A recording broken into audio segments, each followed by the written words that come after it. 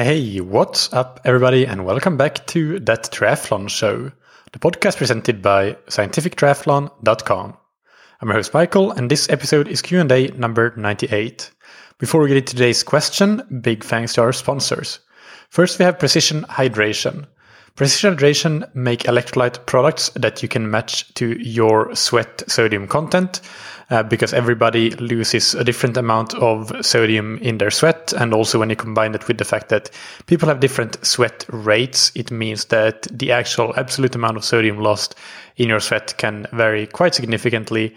Precision Hydration help you with that through their products, but also with their free online sweat test that you can take to, in a few minutes, get a free hydration plan for both training and racing.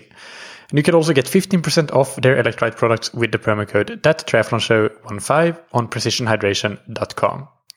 And thank you to Roka that you can find on Roka.com. Roka are the world-leading manufacturers of wetsuits, tri-suits, swimskins, goggles, and high-performance eyewear.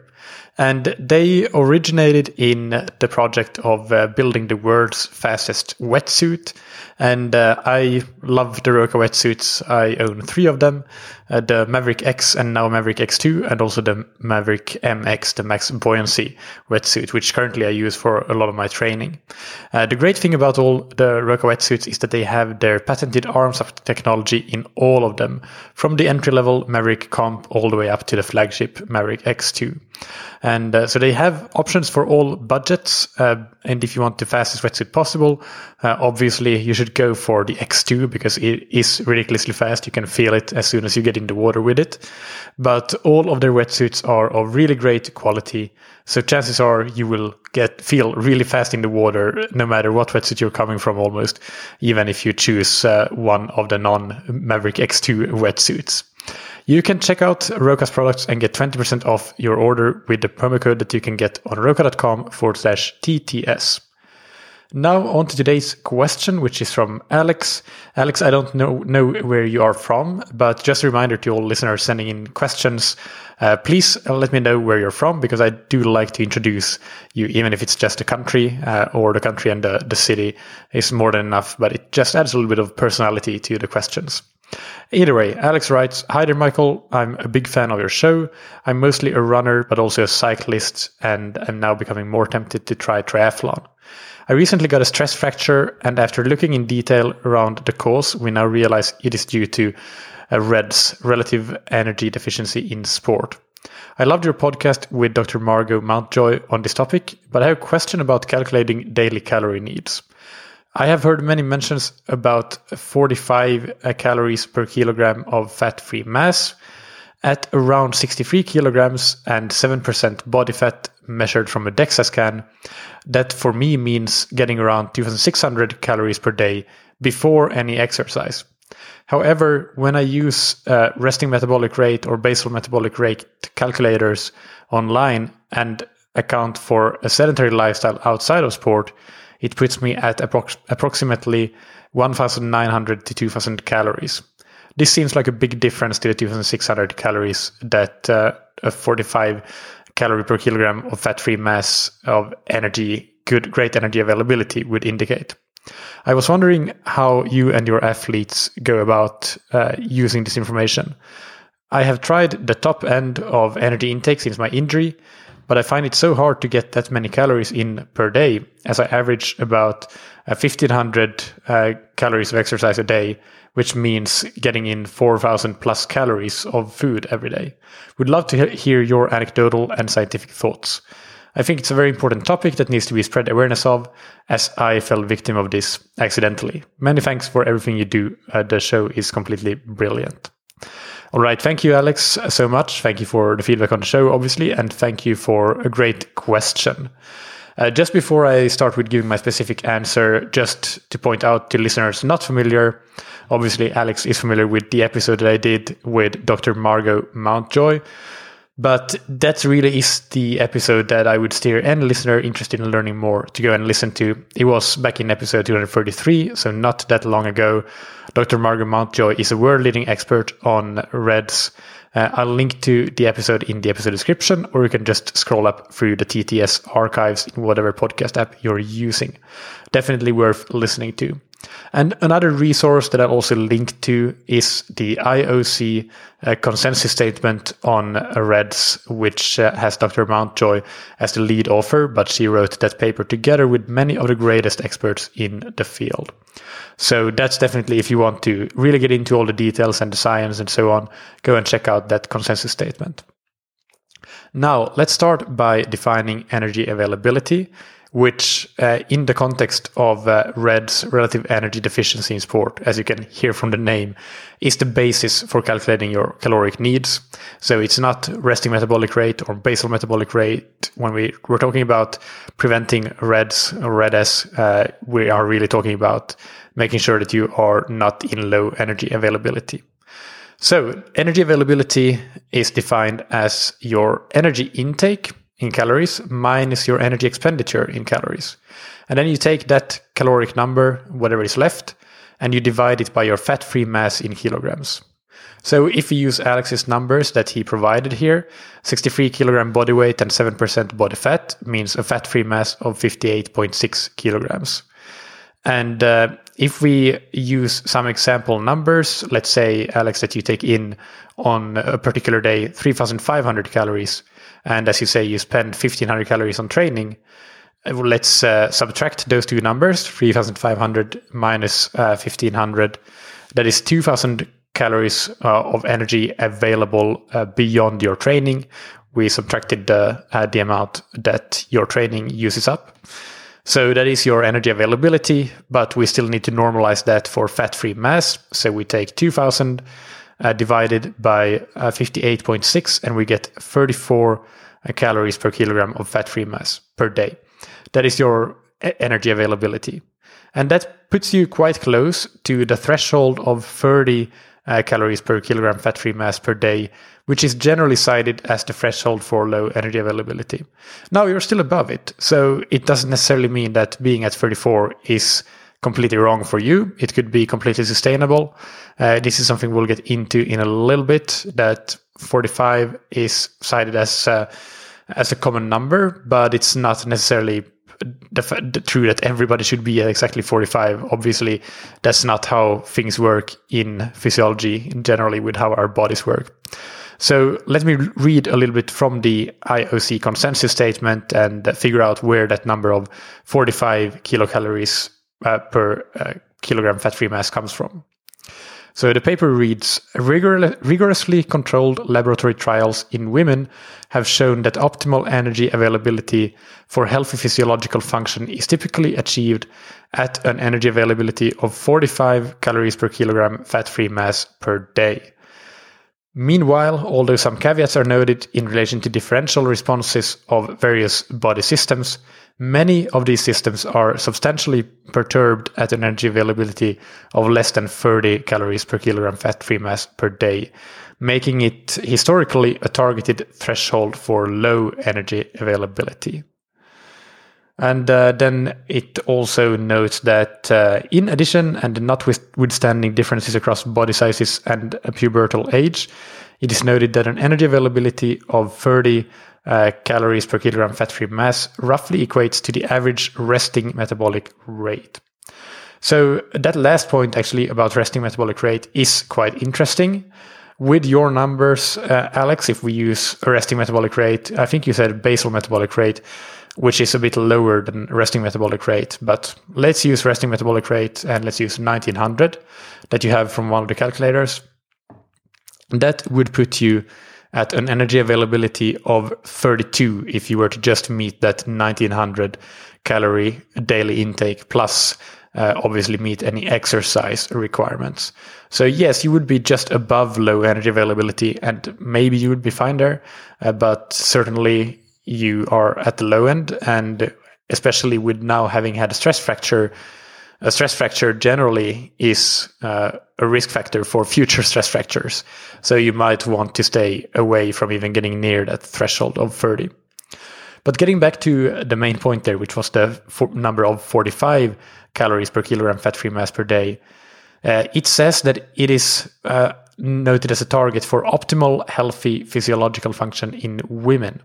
So first point to note there, how this applies to men. I'm not sure. I'm not aware of any particular evidence on that. I imagine that men might be able to achieve optimal health, so that actually the ideal, the sweet spot for men might be a bit lower than for women. That's just me speculating, of course, but the reason that I'm speculating about that is, of course, that the reproductive system in women and perhaps some other differences in our physiologies presumably means that they would have slightly higher energy demands for optimal function. Now, to move on to the question about why there is such a difference between the resting metabolic rate calculators and the optimal energy availability of 45 calories per kilogram fat-free mass per day. Let me first say that I am by no means an expert on this subject, and again, I will be speculating a bit here. But I think part of the reason is probably that these calculators that we use assume higher body fat percentages and perhaps significantly higher body fat percentages than most endurance athletes have. So they underestimate the fat-free mass relative to body weight, which is the functional tissue, the tissue that requires a significant amount of energy to keep up all of its vital functions. And another part that is probably overlooked could be the thermic effect of food. When we eat, there is a certain amount of energy required to actually process and digest that food. And for endurance athletes who eat a lot and often, at least if you're anything like me, then we will have a higher thermic effect of food on a daily basis. So calories will be spent just simply processing and digesting our energy intake. And if you eat a diet high in protein and carbohydrate, this effect will be exacerbated as those macronutrients are higher in thermic effect, with protein being the highest actually. But I don't think that many endurance athletes are on a really high protein diet. That's usually not recommended. You want to get in what you need, and that's it. But either way, a lot of athletes might be on quite a high carbohydrate diet, and which has a significant thermic effect compared to fat, for example. And that means that actually you will probably be using a lot of energy just digesting and processing your food, which isn't taken into account in the exercise. And also it really depends on how much you're eating in general. So it's not taken into account in the resting metabolic rate either. So that's potentially a big factor. We could be talking about, I don't know, I don't want to speculate, but we could be talking about significant amounts of energy here. I'm sure there are more factors than these two, but it would have been a great question to bring up with Margot during the interview, of course, but maybe I'll get the chance to talk with her and ask that question another time. But now on to your main question. How do me and my athletes do this? Do we use online calculators? Do we use 45 calories per kilogram fat-free mass as a target? Let's start with my athletes. And just to be clear, I'm speaking for myself here. The other scientific triathlon coaches might do things differently. I do not know. So this only applies to me specifically as a coach. I don't really discuss the day-to-day nutrition with my athletes much, to be honest, unless there are any specific issues or there are questions that come up or those sorts of things. Issues might bring up the topic, of course. Questions, of course, I will answer anytime there is a question, but it's not something that I push to discuss generally. I leave that to the athlete. Obviously, the basics are important, so it's something that we ask about in our scientific triathlon coaching onboarding form. We ask about what you typically eat during a day and so on. So we have a good idea of that, but it's not something that we then focus on unless there are specific reasons to do that. And most of my athletes are doing just fine when it comes to that day-to-day nutrition, so we really don't need to discuss it. Maybe I'll give them a reminder if we're entering a heavy training block or a training camp to make sure that you eat enough, but that's about as complex as it gets, really.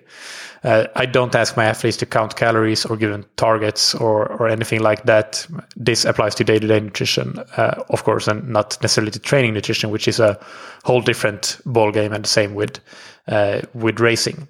But that's a general take on how we do things. So we really don't have a target of any specific energy availability. But if there is an issue, then of course we will dig deeper and figure out how to solve the issue. Personally, if we go into that, then I use the scale as my weapon of choice for making sure that I eat enough and get enough energy. I don't count macros. I will do that a couple of times per year. I will do it for a day or two. Maybe 3 times per year would be good, but I rarely can bring myself to do that for that many times. But I weigh myself every morning, and I want to maintain a stable weight. This is a super fast and easy thing to do. Counting macros, on the other hand, is very difficult and time consuming. So for me, that's why I use a scale and why I think it's so brilliant, because it's so fast, easy, and convenient. And sometimes it happens that I might notice that I have dropped a little bit of weight on 2 or 3 consecutive days. So suddenly I'm a bit lower than where I want to maintain my weight around. And then I may just make sure that I eat extra on that day to gain the weight back simply. And I know that this is something that you might remember me asking Margot about in the interview, and she didn't really like the idea of weighing yourself every single day. I think because of how that might be a trigger for athletes with a propensity for disordered eating. I fully understand that perspective. To me, when I'm without my scale, though, it's very difficult to make sure I eat enough. So that's something that actually very recently, when I went to visit my family in Finland, I suffered from actually a few days of really poor performance in training. And in the end, it came down to me not having eaten enough because I didn't have a scale there at my parents' place. So, and then eventually got a scale and managed to bring my weight back up, and my performances started to come back again. So that's really how I do it personally. And I think that's a simple system, but it's difficult to break, which makes it a great system. So those really would be the things I would recommend. If you want to follow what I do, then I think it works really good.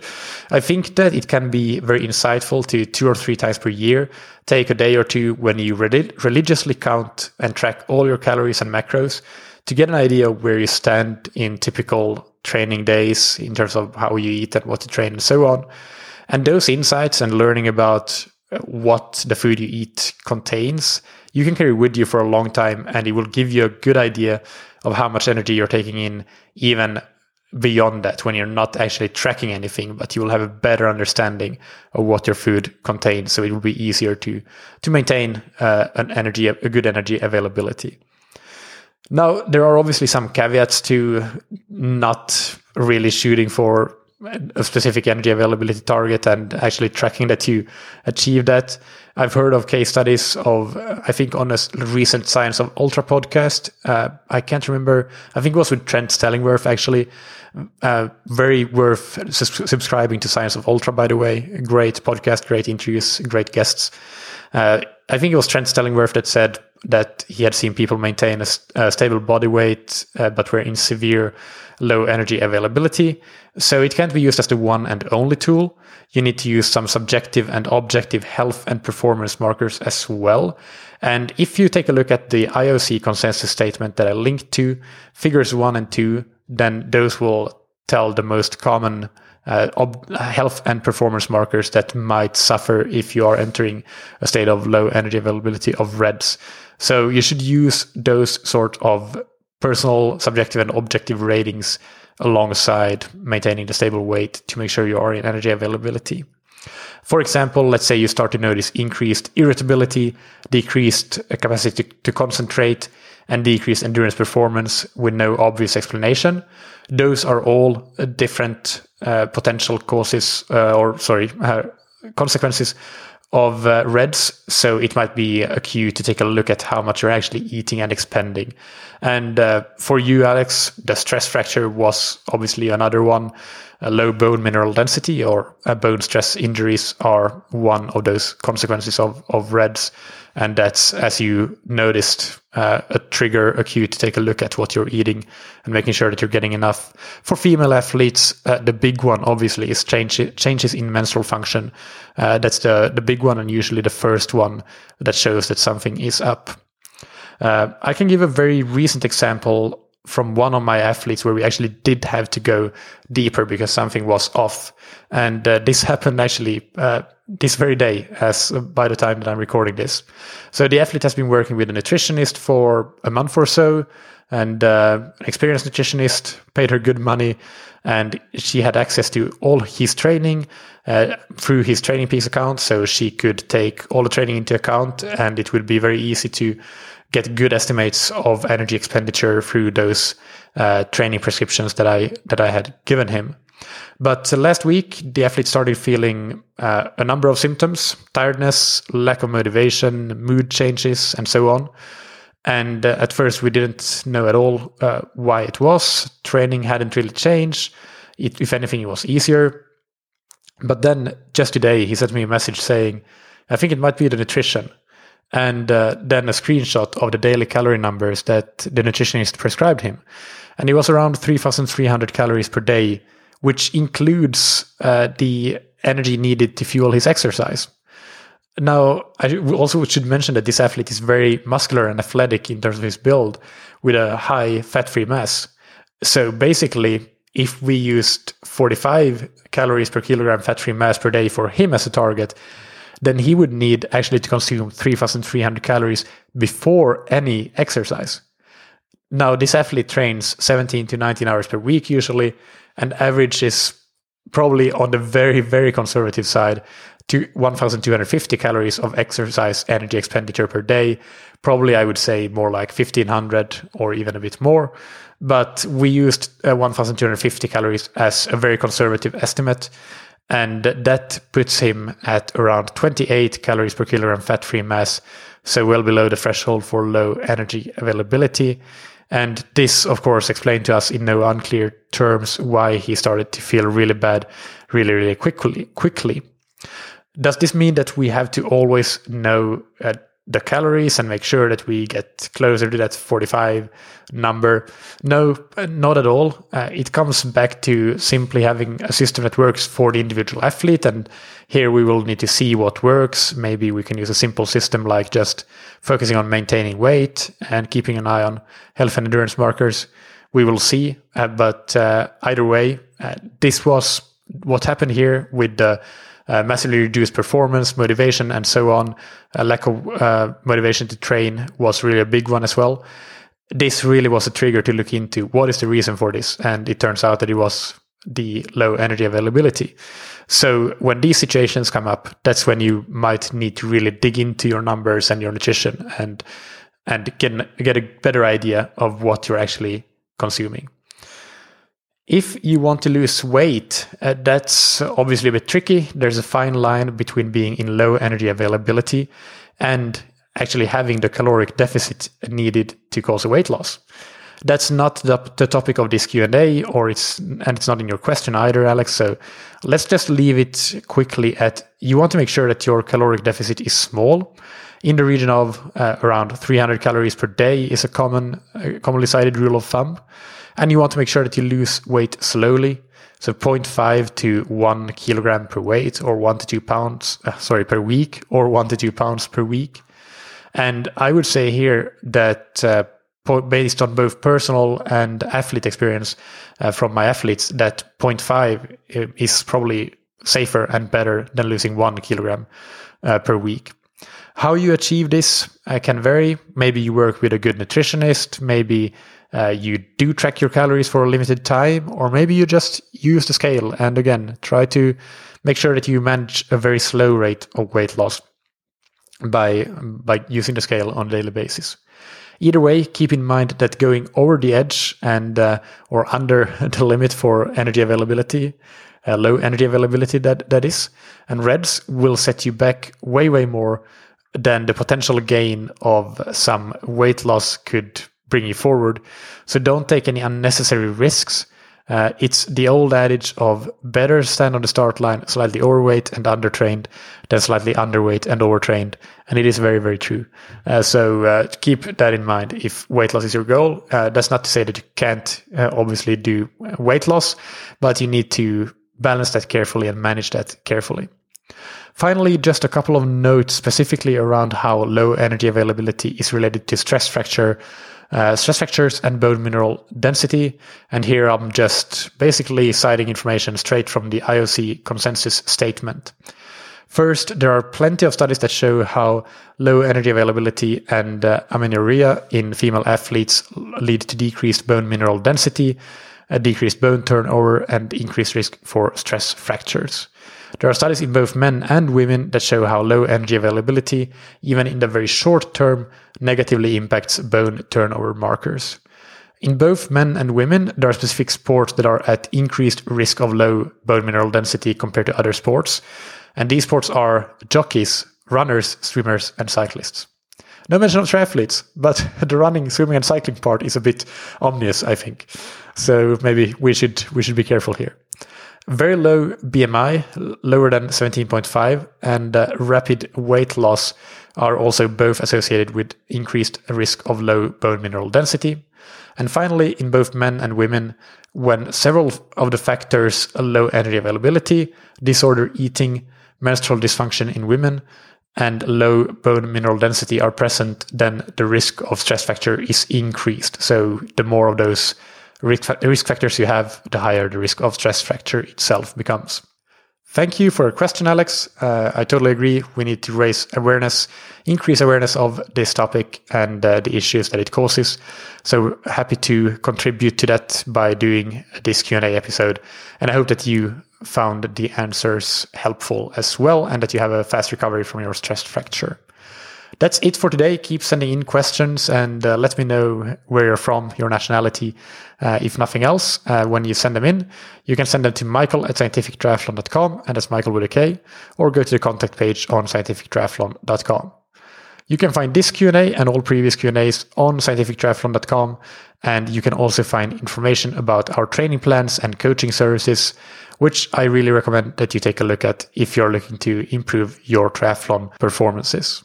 Big thanks to our sponsors, Precision Hydration, that you can find on precisionhydration.com. Go and take their free online sweat test and get a personalized hydration strategy for training and racing. And use the discount code THATTRIATHLONSHOW15 to get 15% off your order. And thank you to Roka, that you can find on roka.com. Check out their wetsuits, dry suits, swimskins, goggles, high-performance eyewear, and prescription glasses and sunglasses. And get 20% off your order with a discount code that you can get on roka.com/TTS.